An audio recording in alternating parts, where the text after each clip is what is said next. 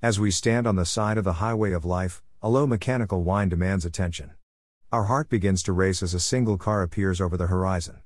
Loud, obnoxious happiness is seen as the driver waves both hands high. Each second without control adds to the imminent danger. Consumed by the howls of demonic engines screaming for more gas, we watch the car pass.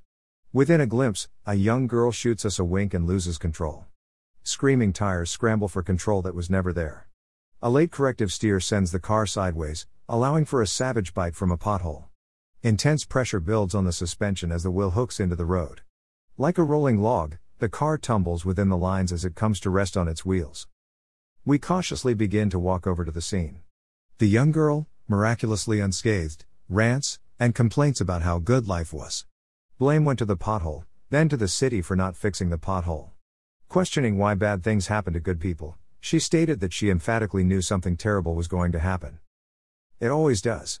You can't enjoy life for too long without something coming along and knocking us off the high horse. End scene. The girl seemed oblivious to the cause of her wreck, lack of hands on the steering wheel.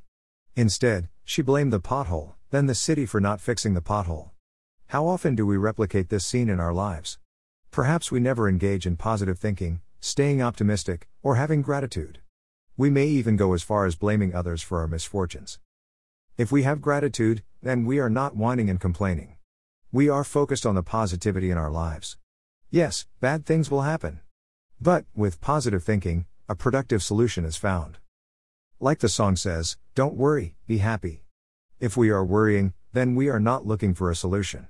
It is impossible to do both at the same time. Be grateful. No one likes a complainer. If one cannot find positivity within a situation, then they need to ask someone for assistance.